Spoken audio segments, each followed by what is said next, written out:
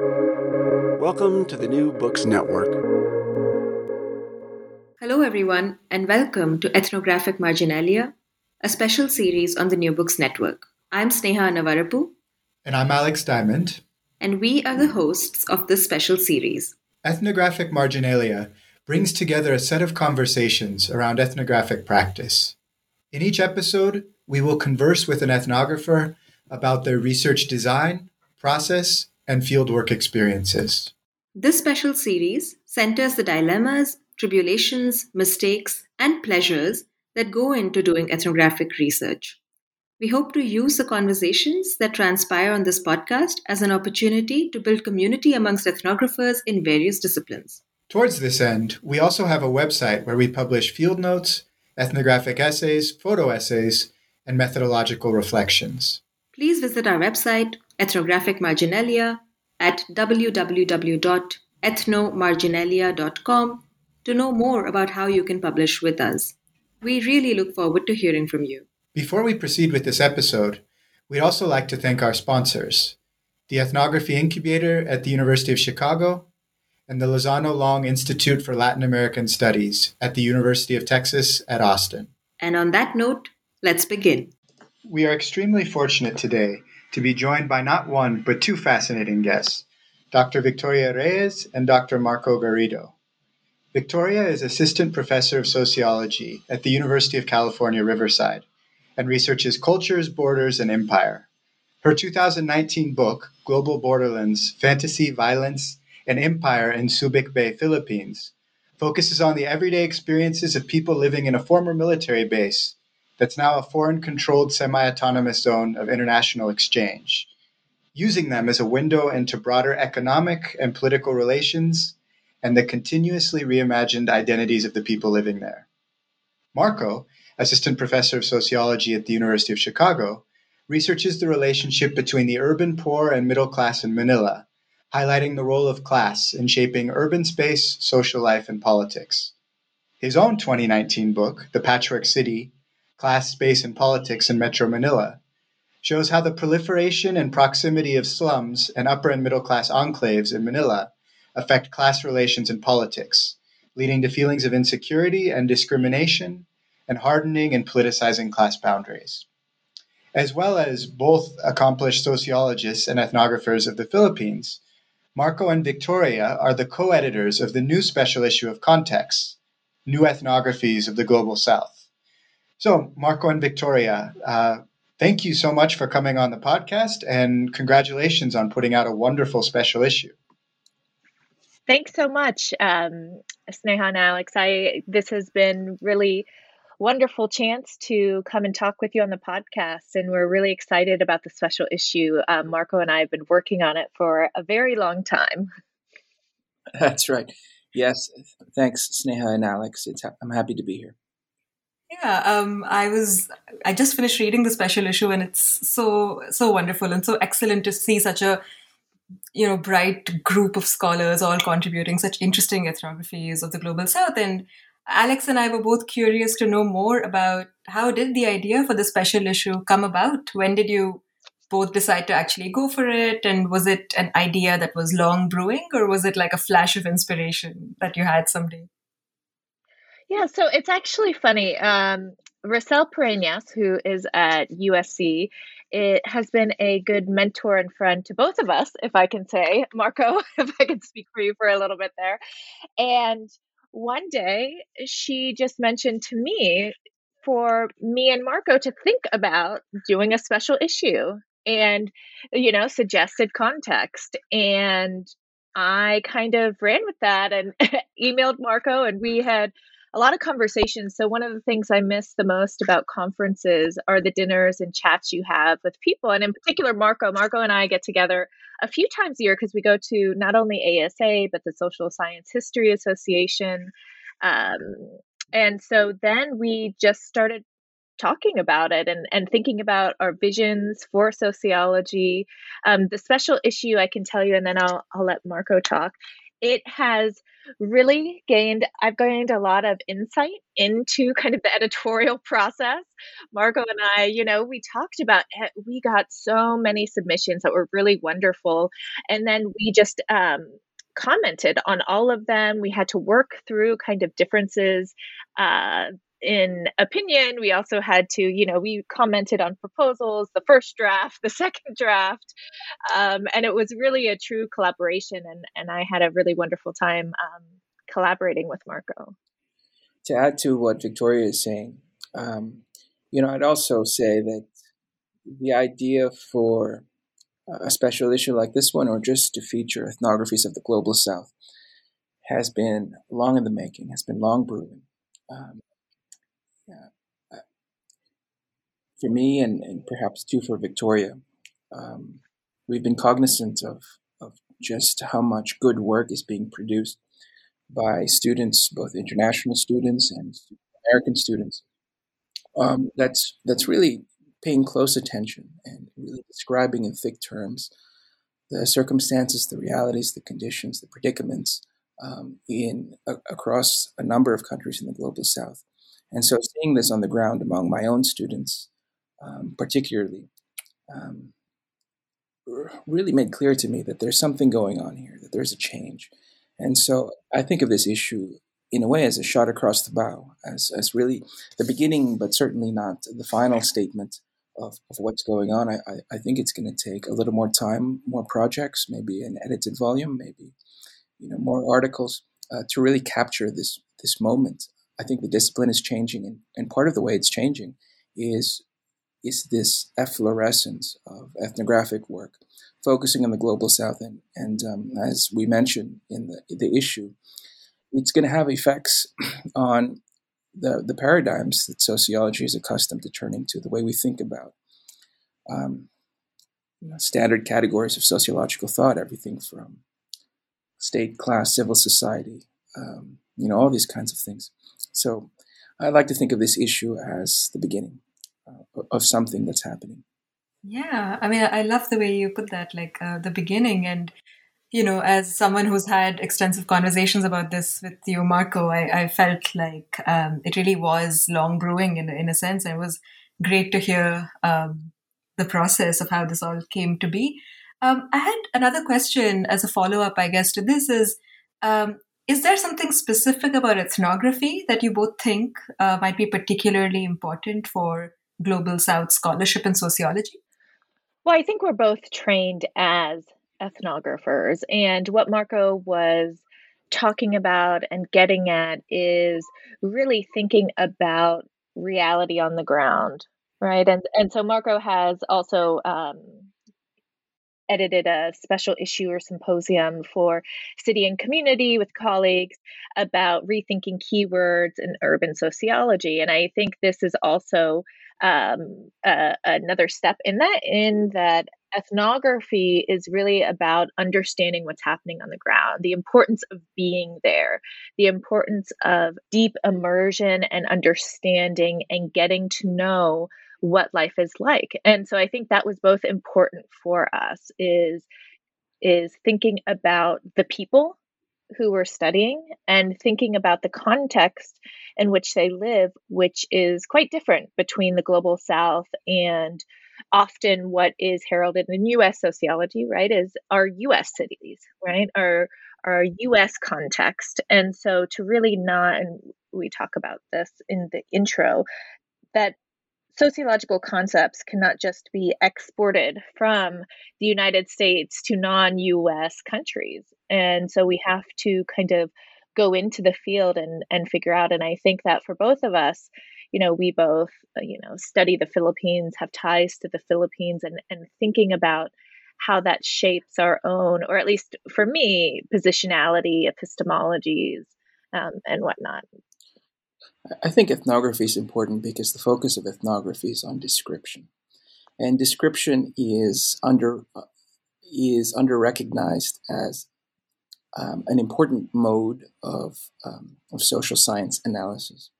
Description matters here because so much of the realities with which we're concerned in these places are either misrepresented or or simply not represented. And so the act of describing it, and not just describing it in broad terms, but describing it thickly, getting at the meaning behind it, describing it, that is, representing it in a sophisticated way, gets at the various subtleties and sophistications of meaning. It's quite important. It's really an elementary step that paves the way for a deeper understanding, a deeper analysis of what's going on.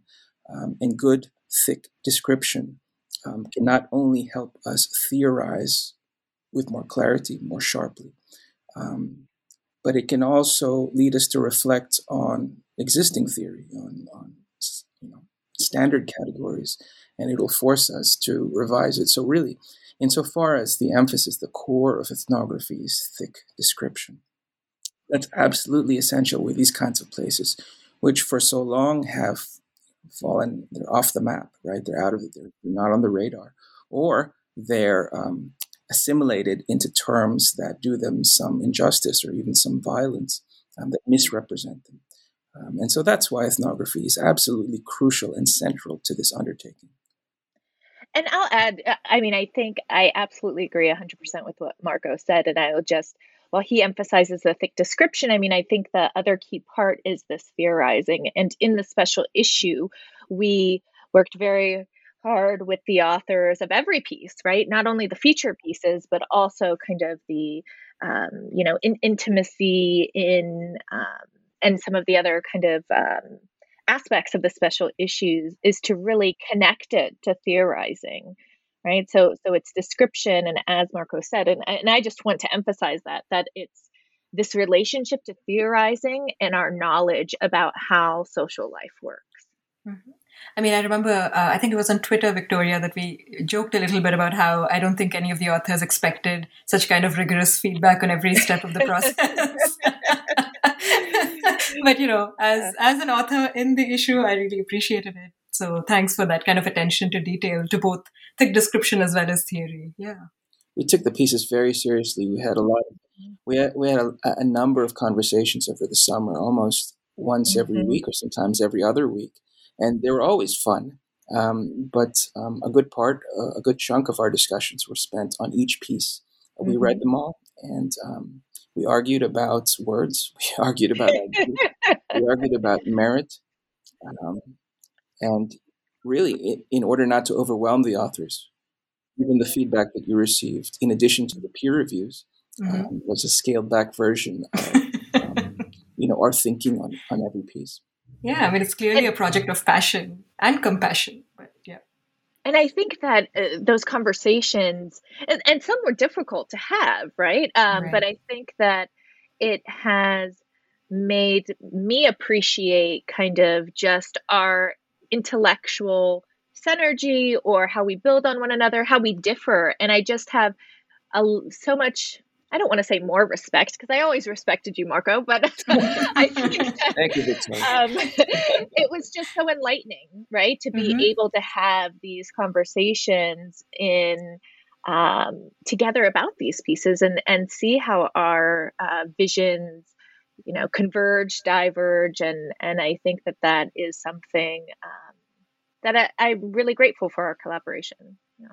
Yeah, me too. And it's nice to feel comfortable enough to be able to argue or to disagree about certain things. I don't know what Sneha would have to say about this, but this is making me think a lot about the experiences that we've had in terms of editing ethnographic marginalia, which I would say is, what you guys are saying about each other is wonderful. I would say the same thing about the collaboration with Sneha, and also that in sort of editing other people's pieces and trying to communicate to authors, that it's I think something that can be very useful for an editor in terms of figuring out what really matters in ethnography, or sort of developing underdeveloped ideas.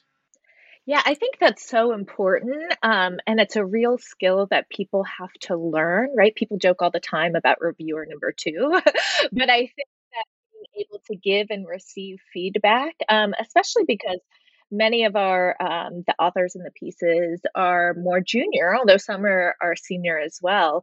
But even, we talked about how do we give throwaway feedback, right? Like, how do you do that in a way? And so I just think that learning how to give and receive feedback is an essential part of our profession, right? That's the bedrock of academia. Absolutely. Well, we want to get back to the special issue, but first, sort of drawing off of both of your descriptions of ethnography as sort of thick description and theorizing and combining sort of an on the ground look at empirical realities with something sort of broader and more abstract. We were curious just how each of you ended up being ethnographers, and ended up studying the Philippines. 'Cause I think one thing we're going to talk about is that within, historically within American academia, studying the global South has been somewhat marginalized. So yeah, how did each of you end up becoming ethnographers of the Philippines? I became an academic, period, not just an ethnographer, but an academic in order to study the Philippines. I didn't really have an idea that I'd be going into graduate school when I was in high school or in college. But after college, I ended up in the Philippines doing various kinds of work, NGO work, journalism. And so I lived there for a few years, and I was struck by how different everything was and how I had to question or interrogate a lot of my assumptions about how to understand the world. And so this difference was incredibly both fertile and it felt urgent as well. I felt like I had to make sense of it, better understand it, and share it, convey it. And so, the several years I spent in Manila doing various kinds of work, I think what incubated was an intuition, a sense that I wanted to make something of this sense of difference, try to better explain it and bring it into dialogue with the way people understood the world almost reflexively in kind of the dominant scholarship. And so, to kind of cut to the chase, I ended up applying to graduate school precisely because I thought, I had a vague idea that maybe in graduate school I can start doing some of this kind of work. I ended up in a sociology program. It didn't have to be, but I ended up in a sociology program, and it was very natural, like a fish to water, to take up ethnography as a method precisely because the reason I applied to graduate school in the first place was to describe, to make sense of, and ethnography to me is the most concrete. It's the most concrete method, the most concrete form of collecting data. It's data in its rawest, most natural form, not abstracted into numbers or to concepts, or it's simply organizing elements of experience in a way that's suggestive, that's meaningful. So I didn't really think about it much. It just felt automatic, precisely because the impulse, even to do just to kind of do academic analysis, to be in graduate school, it followed directly from that. So it wasn't a choice. There never was a choice, in other words, of whether I'm going to do linear regressions or be an ethnographer. It was simply what felt right. Yeah, thank you for going first, Marco. I wanted you to go first just because I've talked about my kind of path to this before. Some of it is in the preface of my book. I mean, I kind of started, my intellectual curiosity was in Asian American studies as an undergraduate, right? Judy Wu, who's at UC Irvine and who I still talk to, has been a lovely mentor. And it was an Asian American women's history class. And for the project, we had to do an oral history. And so I did my grandma, and she's the one who raised me, right? And so her kind of migration story of migration through marriage to a US serviceman really got me thinking and puzzled as I was reading about kind of US empire, and kind of juxtaposing her nostalgia to a lot of extent with what I was reading, and not seeing that reflected. And so then I did a a thesis about Filipino marriage migrants. I did a heritage program in the Philippines at UP Diliman, Quezon City. After that, I did a Fulbright back in the Philippines, back at UP Diliman. And there I kind of interviewed and got to know women who were mothers of Amerasian children, right? Some of whom were sex workers, some of whom were not. And so it seems almost like a linear story that led to my book, but in graduate school, it actually wasn't a linear story. It wasn't obvious to me that I would circle back to this puzzle and these interests I had. We had 2 empirical papers we had to write at Princeton before we had to go to our dissertation, and one had to be quantitative, right? So we had to write a quantitative paper.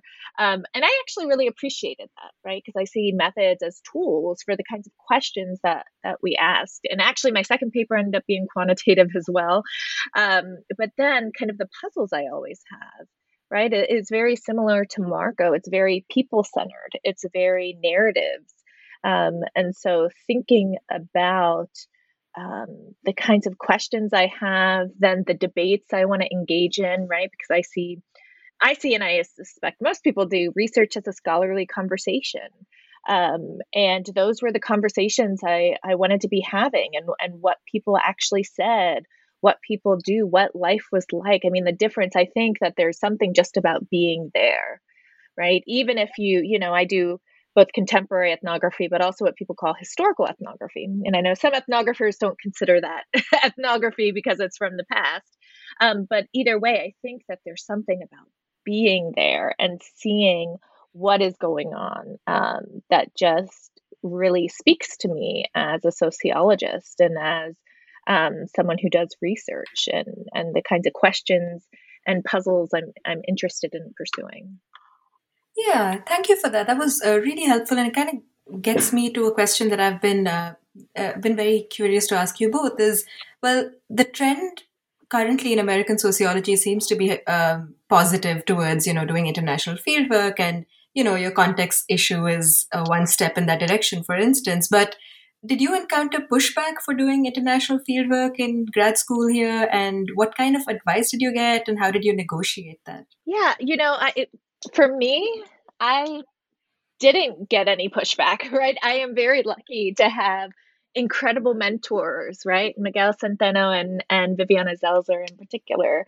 And they are the kind of mentors I aspire to be, in terms of they just really wanted me to do whatever it is I wanted, right? And to do it rigorously, to do it, and how to support kind of the vision I had for what I wanted to do. So I never got any pushback for doing it, but what I encounter is the difficulties, when I was at Princeton, and it's still there, right? So it's a large kind of urban ethnography department with Mitch Denier there.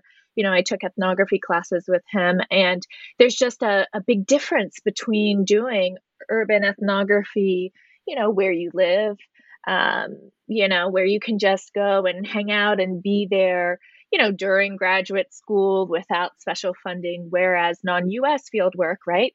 I have to get funding, right? I have to be there physically. And this was all before Zoom and virtual, right? So I'm lucky I also didn't have to teach, right? We got full fellowships. And so I was able to just go and spend time there. And I would Skype with Miguel often to ask questions. And so for me, I think the pushback has always been just the frustrations of doing non-US fieldwork in terms of how time constraints work, how being there works, the constraints to that. And I also think, and I think we may talk about this later, in terms of just how to write our work, right? And how to publish non-US based field work, and how to publish, I think, is a different skill. But I didn't get any pushback, and I try to be the mentor. Any pushback I kind of give is more to theoretical and methods of my of the graduate students I work with, right? And trying to help them be as rigorous methodologically, theoretically as possible. So I'm very lucky in that way that I was never discouraged from doing international field work. I wasn't discouraged directly, but there were currents of discouragement, both present in the department, my grad school department, but also I think in the discipline and in conferences. This idea that international field work is less interesting to a general sociological audience, that it takes more time, it's harder to get a job. And so people, in reaction to the narrowing of the market, the difficulty in finding jobs, I would often hear some scholars discourage their students from doing work abroad, for pragmatic reasons, funding, time.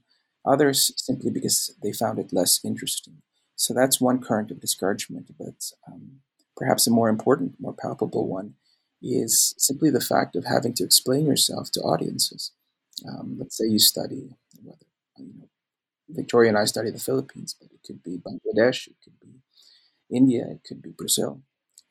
Maybe a little less so today, but there's a lot of explaining you have to do. You have to situate the site, the context. You have to talk about the situation itself, whatever it is, whether it's you're studying an urban phenomenon or a political one.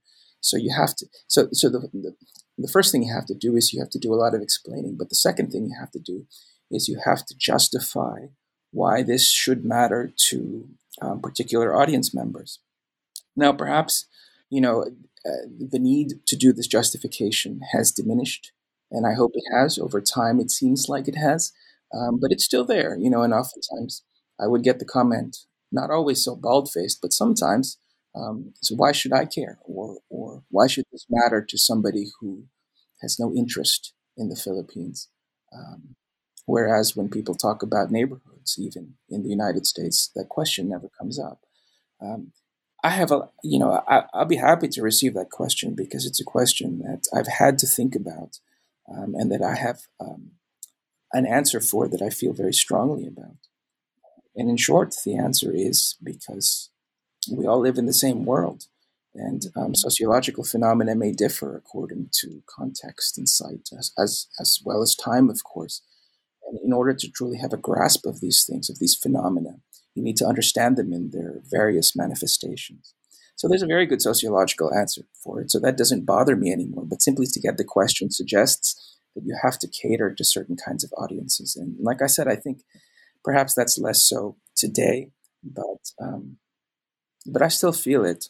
And I look forward to a discipline that is truly global. I mean, in terms of the articles we see in journals, for instance, the top journals particularly, in terms of the job market talks we see, these kinds of things. So I do think we have a ways to go.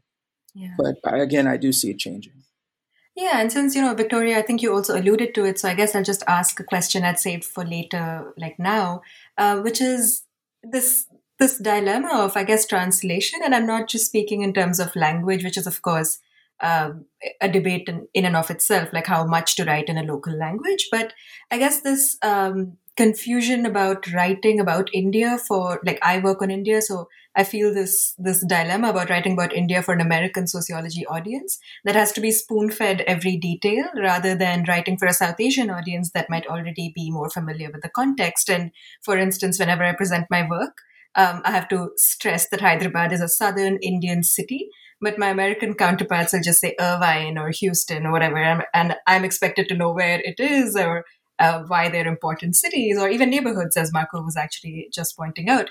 So sometimes I feel like sociologists of the Global South should get like extra word limit in journals or something to spell out the context. But how can we, as teachers and members of the discipline, I guess, how can we start making amends to these kinds of insidious inequities that just remind students working in the Global South that they're always going to be outsiders to the discipline? If you have any thoughts, both of you. Yeah, I mean, so I would agree with Marco in terms of publishing in our audience that that's where the pushback has been received. I see.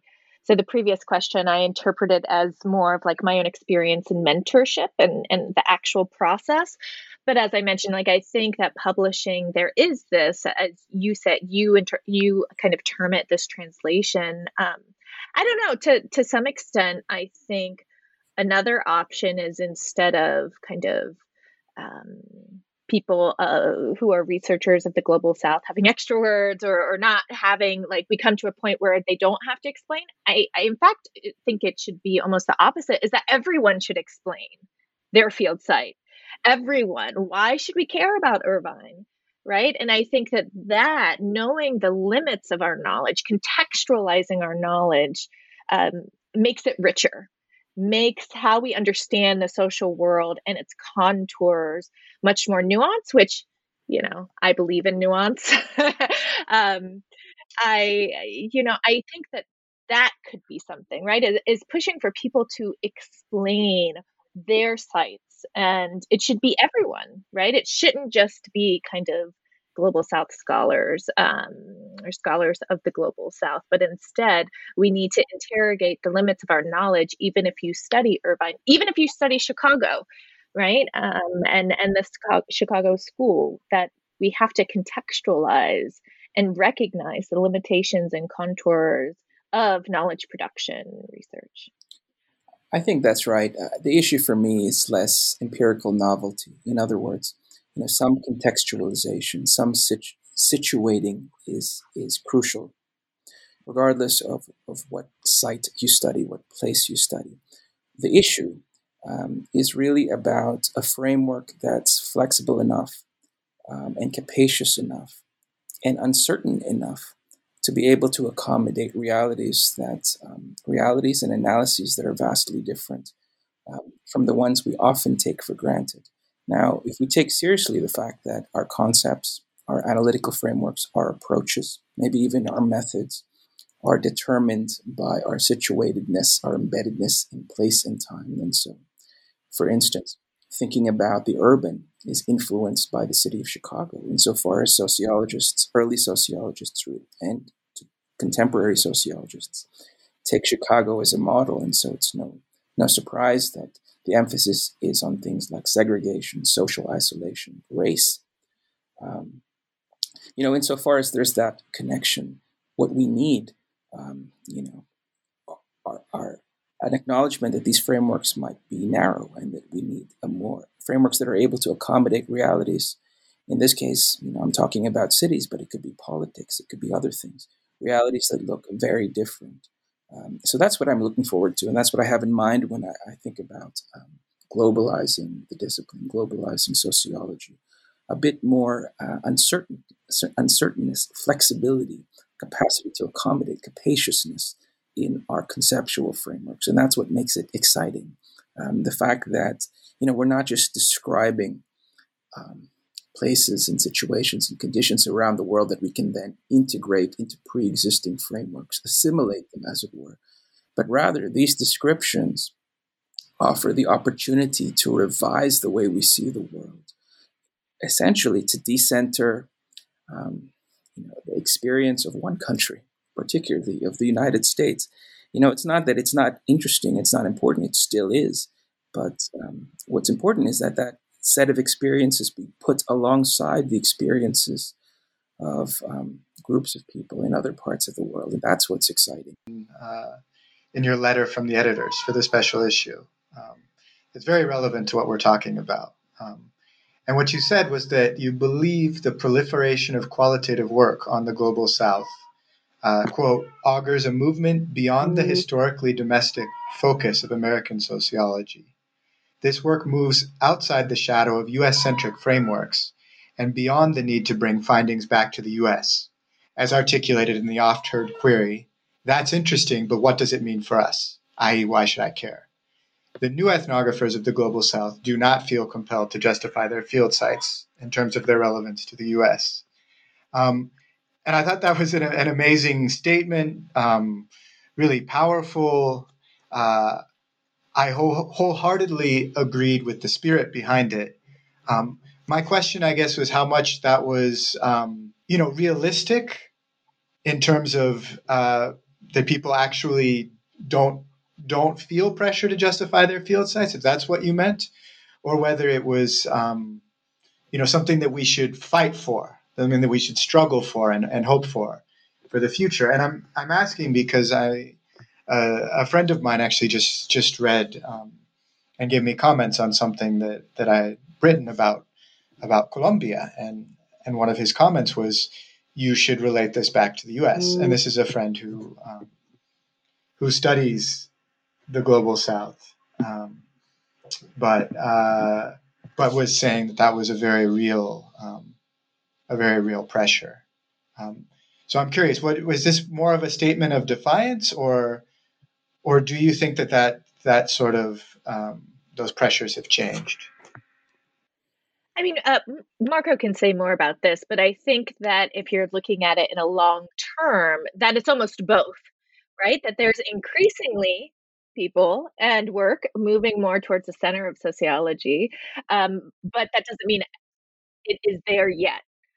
One of the kind of aspects and perhaps the pushbacks or difficulties that relates to this and the previous question, I think, is just the structure of academia and knowledge production, right? And Marco mentioned kind of reviewers. I get reviewers as well thinking, why the Philippines? Why this one city? Oh, you need to kind of, isn't the Philippines just a special case or an extreme case? And you should do comparative, right?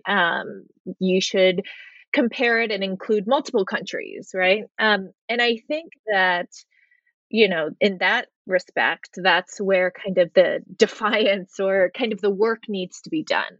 So, for example, one of the things I was membership chair of the Community and Urban Sociology section for a few years, and one of the first things we did was count the award winners of the book award and how many were US and non-US, right? And we could also think about the gender component, the racial ethnic component, and whatnot.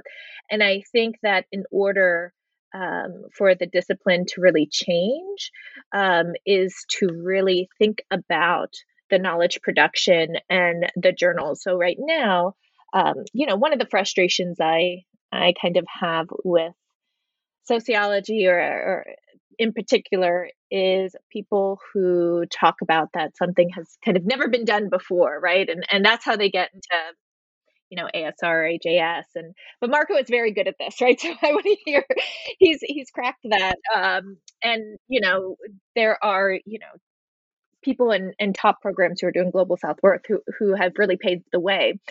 But in fact, a lot of people have done work on the Global South, and a lot of people have written.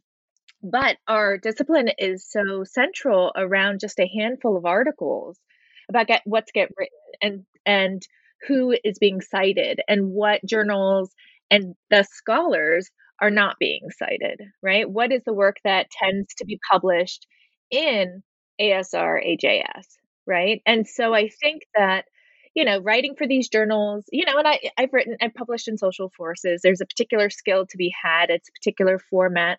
But I also think what you have are reviewers who give this kind of feedback, right? And I think for me, what I would like to see is strong editorial pushback, or kind of thinking about an R&R instead of a reject, or really kind of thinking about the importance of knowledge production, because there have been so many people who have written about similar topics. But this is all behind, the movement of the hashtag Cite Black Women, right? That Black women have written about a lot of things, right? And they tend to not be cited. It's a politics of citation, right? It's the politics of academia. And so I think for things to really change one is people who, like Marco, like myself, like all of you, and like many others, following the paths paved way by people before us, is to get into these positions of power and use our position to help translate that work, right? To help kind of think about what kind of scholarship is published, gets recognized. Yeah, so I mean, I could go on and on, but Marco, I'm eager to hear your thoughts on this. Sure. Let me start with your point, Alex, about this pressure you feel to relate your findings to the United States. First, I want to acknowledge that that pressure is real, and that it's important to address. But here's how I think about it, and I want to make a distinction. So I think first that it's important to relate our findings to the United States. I don't think that's the same thing as justifying our findings in terms of its relevance to U.S. scholarship or conceptual frameworks formed with the U.S. as a model. How we relate our findings to the U.S. is what's important. So one reason to relate it to the U.S. is simply, as Victoria pointed out, for strategic reasons, precisely because there is a politics involved in getting things published. But for me, the real substantial reason, apart from that, as important as that is, the real substantial reason is because what's important here is that we put in conversation findings from different parts of the world with established findings that are often taken for granted in the U.S. context. We put that into conversation precisely because it destabilizes the dominant findings, or it tweaks them, it revises them somehow. And it's that kind of conversation in which all the promise lies of a global sociology. Again, it is what I take us to be doing is not saying don't look at the U.S., look at the global South. That's not. I don't think that's what we're saying. What I understand us to be doing is to saying we should put in conversation what's happening here and what's happening there. And I think that's what it truly means to be global. I think to put into conversation, well, this is the experience of Chicago, but this is the experience of Manila, and this is the experience of Hyderabad, and this is the experience of Medellin, et cetera, et cetera, et cetera. I think that just means better sociology. That means better, wider, more flexible, more powerful, more cogent, more real frameworks, analytical frameworks. It leads ultimately to a better understanding of the world. So relation is it's not a choice of should I relate or shouldn't I relate. I don't see it that way. It's how we relate. There can be a kind of relation insofar as it's slavish. In other words, what I'm finding in Manila, let me describe it in terms of an analytical framework developed with reference to Chicago. That's not what I'm saying. But it still matters that we relate, findings in Manila to Chicago in order to talk about how we see the urban and how that might need to be extended or revised. So again, what I'm saying is relation is crucial, but it's how we relate that matters, not simple justification in terms of that's an assimilation. That's not what I'm asking for. I think what we're suggesting is something much more cosmopolitan, but it requires relation nonetheless. Yeah, I'm curious to know from both of you if there are conversations at the editorial level about, what Victoria was also saying. I completely agree. I think reviewer feedback is one thing, but I've found that editorial, I think, for the lack of a better word, I'll just say editorial spine to really speak up for Global South ethnographies has been a bit lacking in sociology. And I was curious to know if you are privy to any such conversations happening in the discipline right now, or whether this is one. Yeah. I mean, so first I just want to follow up something Marco said, and then Sneha, I'll answer your question, which is Sure. How I understand it and how I'm also understanding what Marco just said is that the relationship in comparison is theoretical, right? It's about theoretically understanding, social life, the urban, and that's the means of comparison, and also the audience. Right. So the audience of ASR is a particular audience, right? The audience of US sociology is a particular audience. So I just wanted to kind of clarify how I'm thinking about that. I could tell you that I'm on the, Sociologists for Women in Society Publications Committee. And so we oversee Gender and Society, as well, which is a flagship publication of SWS, and as well as the Network News, et cetera. And there are a lot of conversations, I think, particularly in feminist sociology, in terms of who's on the editorial board and how that relates, to whether it's special issues or who becomes reviewers. And so that I know that SWS has been having that conversation, for a while.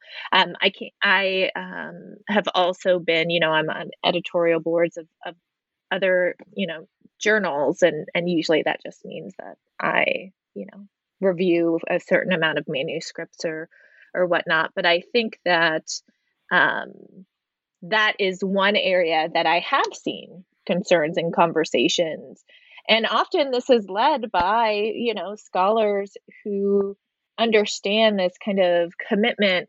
I see it as a feminist commitment, right? To thinking about knowledge production, whether that be Global South, whether that be, Indigenous or Black feminisms, or something about the pluralistic vision of knowledge production and sociology. But Marco is a book editor of AJS, so he might have a more insight into that. But I can say that as on publication committees, right, that has been something that has been raised. And that's why the reviewer boards, like the editorial boards, are so important, because they are often serve as reviewers. And so thinking about who gets invited to serve and is reviewing, who is the editor, and that sort of thing.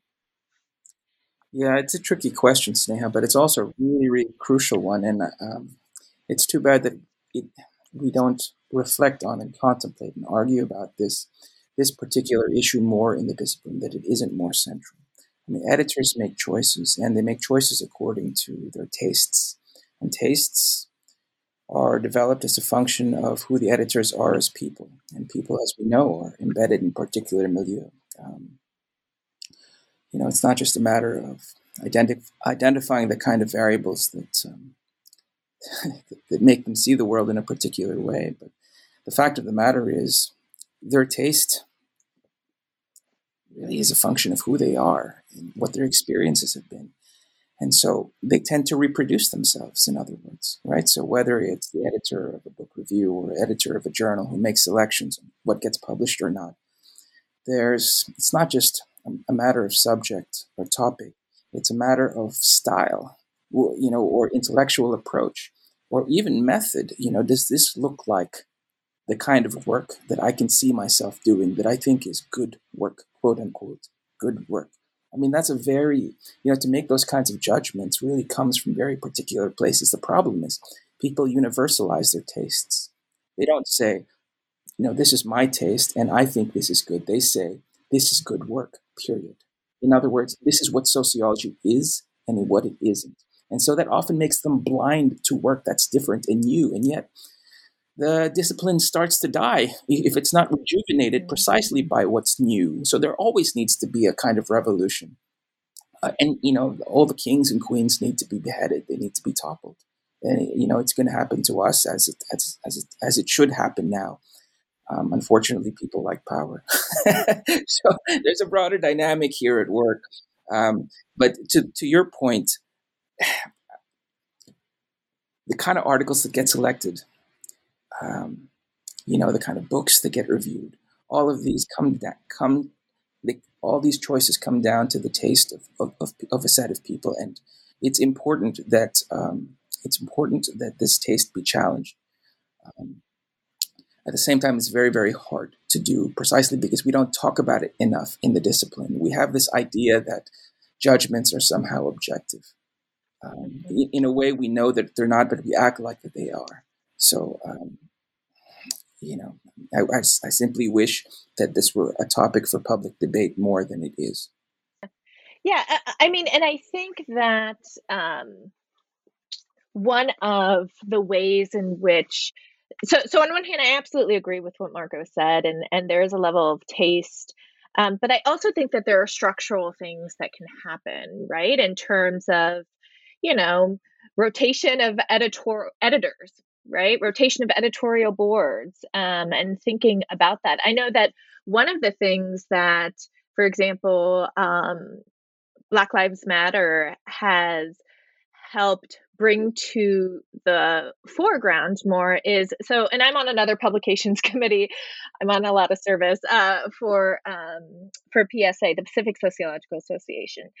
And for example, if you notice, there are certain, like Sage, for instance, whenever you go in and you register as a reviewer or author, you don't collect demographic information, right? But now, at least I have, bring up the importance, and other people have long beforehand. So you can track, who is doing the reviewing and who is. And I think that there needs to be a broader commitment to these kinds of things. And I think that, that there is this stumbling block of objectivity, quote unquote, and thinking about what is good sociology, what is not. And I think, as Marco said, that there's always revolutions and pushbacks and that sort of thing.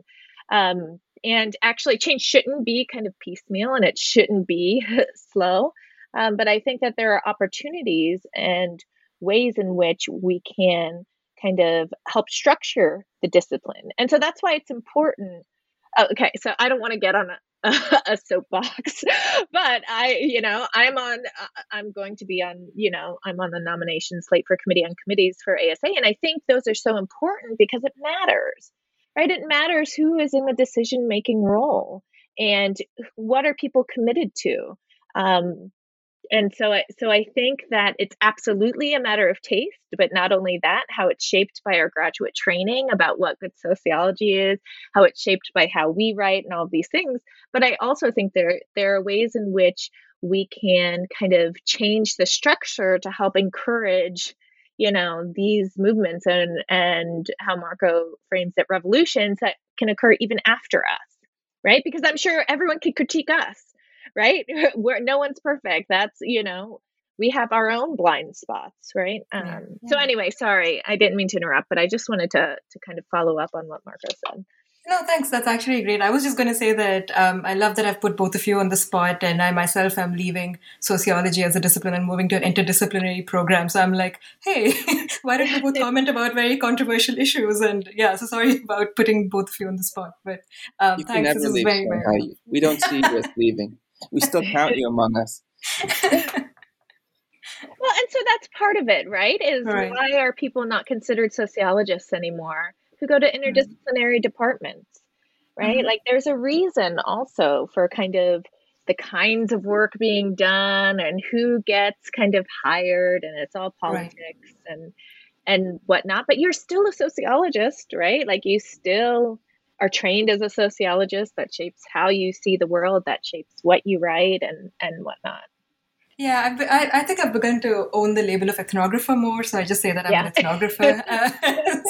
I don't know if I'm a sociologist, but I think it says a lot that the minute I got this job, I felt a sense of immense relief, but precisely because of these reasons of like, I don't think I even want to write for ASR or AJS. Like that's just not something that I even desire to do, So I mean, I think all of this is really, really interesting, and thanks for being so candid about it. Yeah.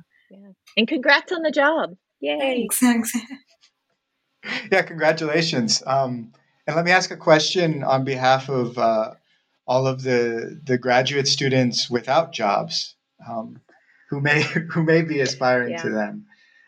So a selfish question, because I think there's you both made a number of really important points, and there's a tension, I think, between beheading the kings and queens, between challenging people's tastes and actually positioning yourself to get a job. And I'm sure that a lot of ethnographers of the Global South sort of feel this. That's how we end up maybe feeling like we have to direct our analysis to a U.S. audience or always refer back. So what advice, even aside from sort of the political challenge of changing this, what advice would you two, who are we're both very successful, I think I would call you early career scholars doing wonderful work in the Global South, what advice would you give to Global South ethnographers looking to establish themselves in terms of dealing with that tension? If I had one piece of advice, I'd say start identifying like-minded people within the discipline. whether they be other graduate students or early career professionals, and to start working with them, even just to keep contact, start forming these intellectual networks, start having conversations with them, maybe even start collaborating with them, whether in organizing conferences or putting together things. Don't be shy about your intellectual vision. Seize it, find other people who share it or who are more or less on the same page, and start doing things that create space for other people. This is the whole point behind the special issue. It's an attempt to create space. Like I said, it's a beginning. It's certainly not the end. It's a beginning. It's an effort to create space. And I personally, there's a reason why a lot of the people a lot of the contributors to the volume are junior, either graduate students or early career sociologists.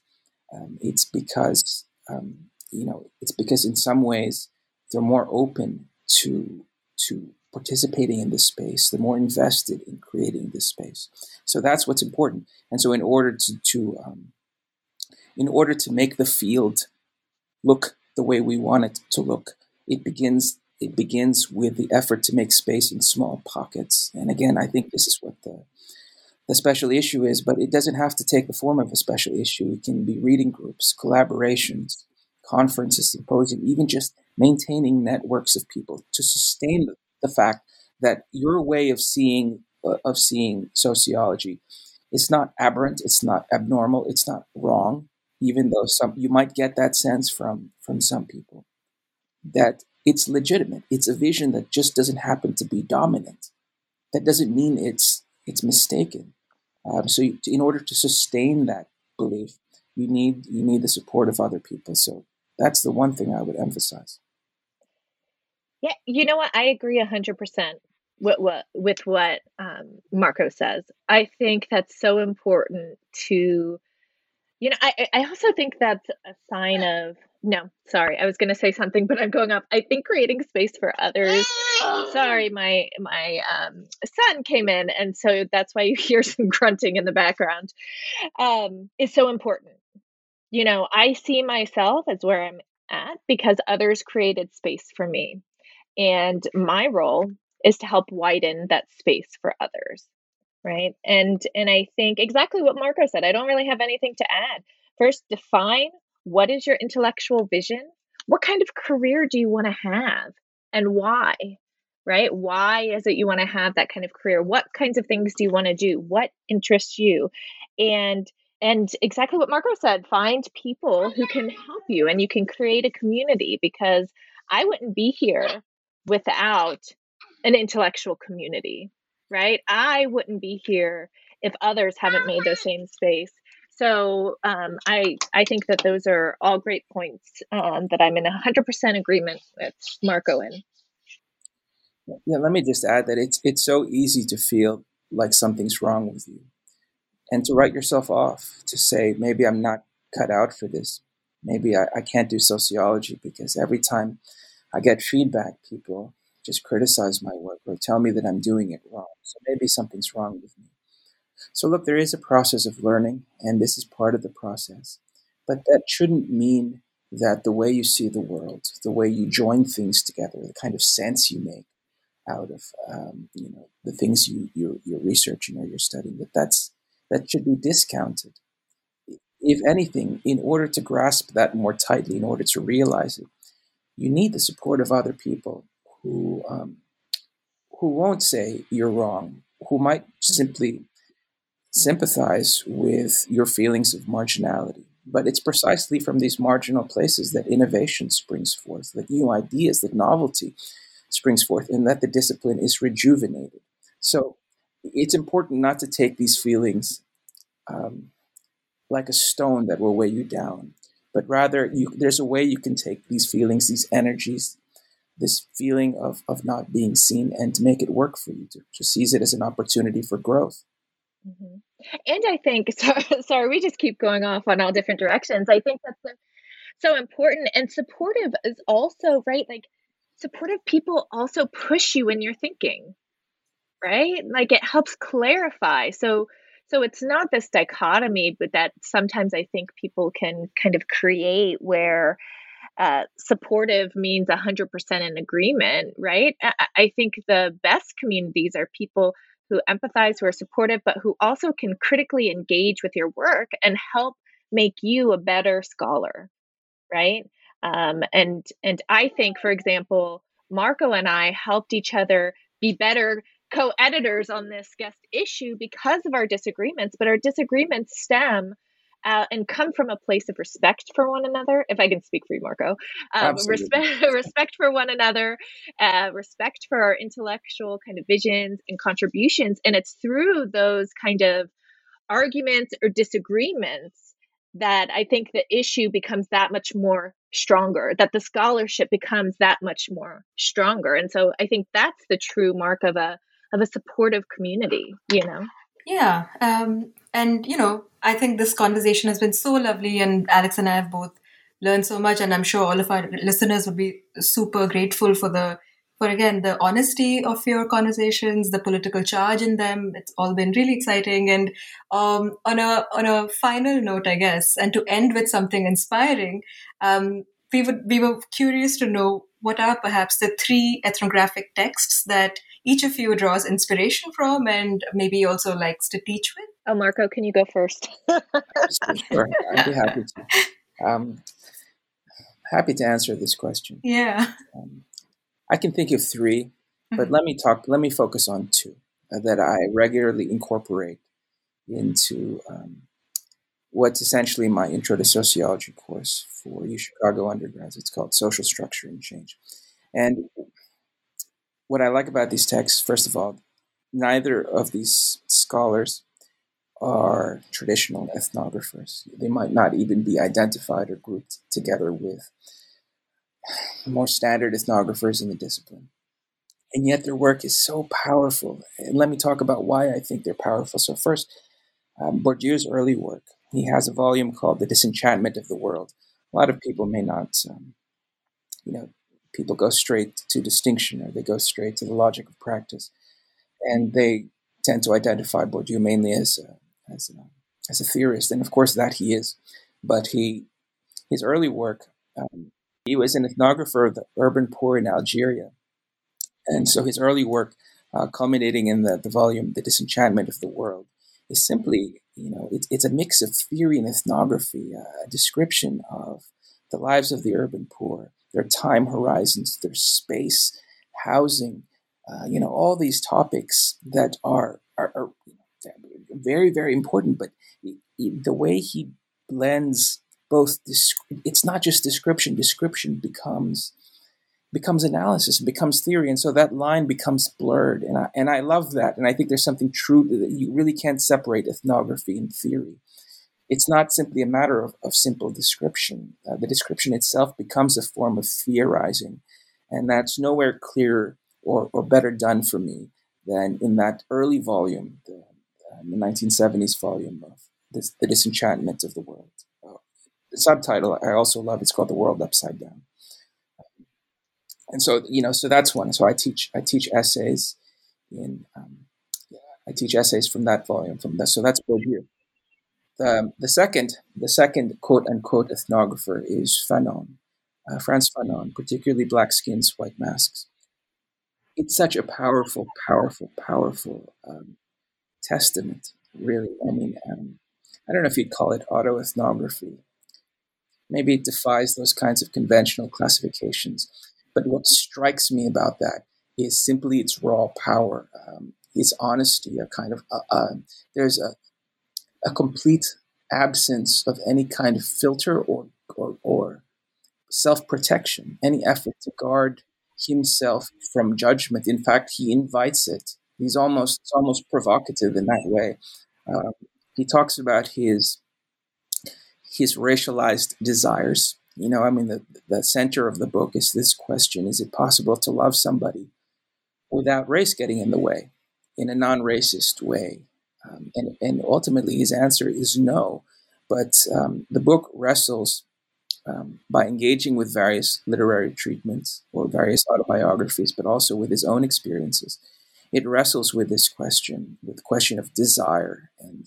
the desire should be that thing that is free of race. It should be the thing that's purified of it. But it keeps coming back to the fact that it's not. That even in desire, we find ourselves imprisoned by these racial schema. And again, the potential that I think is largely untapped in sociology, at least, that I see in the Fanon, is its complete sensuality. The power lies not in stringing together a number of propositions or in conceptualizing this or that in formal terms. Its power lies in its how it just wraps you in. It completely engulfs you. It makes you feel what he's feeling, and that's a form of knowledge that ethnography is uniquely suited to convey, but in my opinion has been sorely untapped in sociological work of ethnography. So, those two top my list. So this question, I think, is really difficult for me. And it's funny how sometimes we can be very in sync. So the question at first was thinking about like teaching. And one of the classes I regularly teach is classical theory. And I published on classical theory in terms of the importance of, how do we go beyond a token addition of Du Bois to classical theory, syllabi. And, so those are on my mind when I'm thinking about teaching. And it's very similar to what Marco was saying in terms of it's not traditional ethnography, but what I love about it is this thoughtfulness. But I teach Anna Julia Cooper, and I think just her, and these are to undergrads, vivid descriptions about how life is like living in the South as a Black woman, and kind of the basis of intersectionality, and thinking about kind of these thick descriptions and kind of critical essays of theorizing based from thick description of her own life. And I think that has been on my mind a lot, just because that's what I teach. And I also teach Ida B. Wells. And she's a journalist, right? So again, not a conventional sociologist nor an ethnographer, right? I do think that Marco is a former journalist, and I don't know what you would think, Marco, but I think that there are differences, but that there are also similarities. And I think just again, what connects these is it's people-centered, right? And really trying to dig into the details of people and their, one of my aims for my work, and what I really appreciate about kind of the work that I'm inspired by, is thinking about how people live and make decisions in the structure, right? I can never kind of remember this quote from Marx, but, it's about like men make their living of their own choosing, but they aren't in the structures of their own choosing, something like that. I'm butchering it, apologies. But kind of giving to life people. And so her work on kind of content warning, lynching and violence, and thinking about, this reality of what happened versus who is in control of the newspapers and who is the politics, I think it's just a good piece of sociology, right? It's just a good piece of research. And so those aren't, ethnographers in the traditional sense. And I could kind of name traditional ethnographies that I love. And I think one of the, guidance points is really that they're people-centered, right? And Marco would say kind of thick description. And I think that's important. But for me, it's kind of, I frame it as people-centered, in part because I have aphantasia. And so I don't have a mind's eye. And so I don't have this vivid imagery.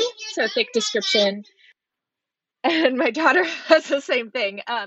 And so for me, it's really these narratives of people and highlighting people and the structures in which they live. Yeah, these were wonderful recommendations and really useful advice and wonderful insights from both of you. And to take it full circle, just sort of reflecting on on what Marco said about the importance of finding like-minded people and building community, collaboration, people who will support you. I think that's one reason to do something, or that's one of the important byproducts of an edited collection or an edited volume like the ethnographies of the Global South that you guys just put out, which is wonderful, and we recommend that our listeners check it out. And it's another reason for founding a podcast and finding interesting people to come on and to talk about their experiences. So we just really appreciate both of you taking the time. You're absolutely right. Ethnographic marginalia, the work that you do, the podcast, all of these make space for more people to enter. They widen the community, and so they're part of the same effort, I feel. So we appreciate that too. Yes, echo. Thank you so much for creating this wonderful medium to highlight other scholars in that vein, and having us on, and we appreciate it, and yeah. So thank you.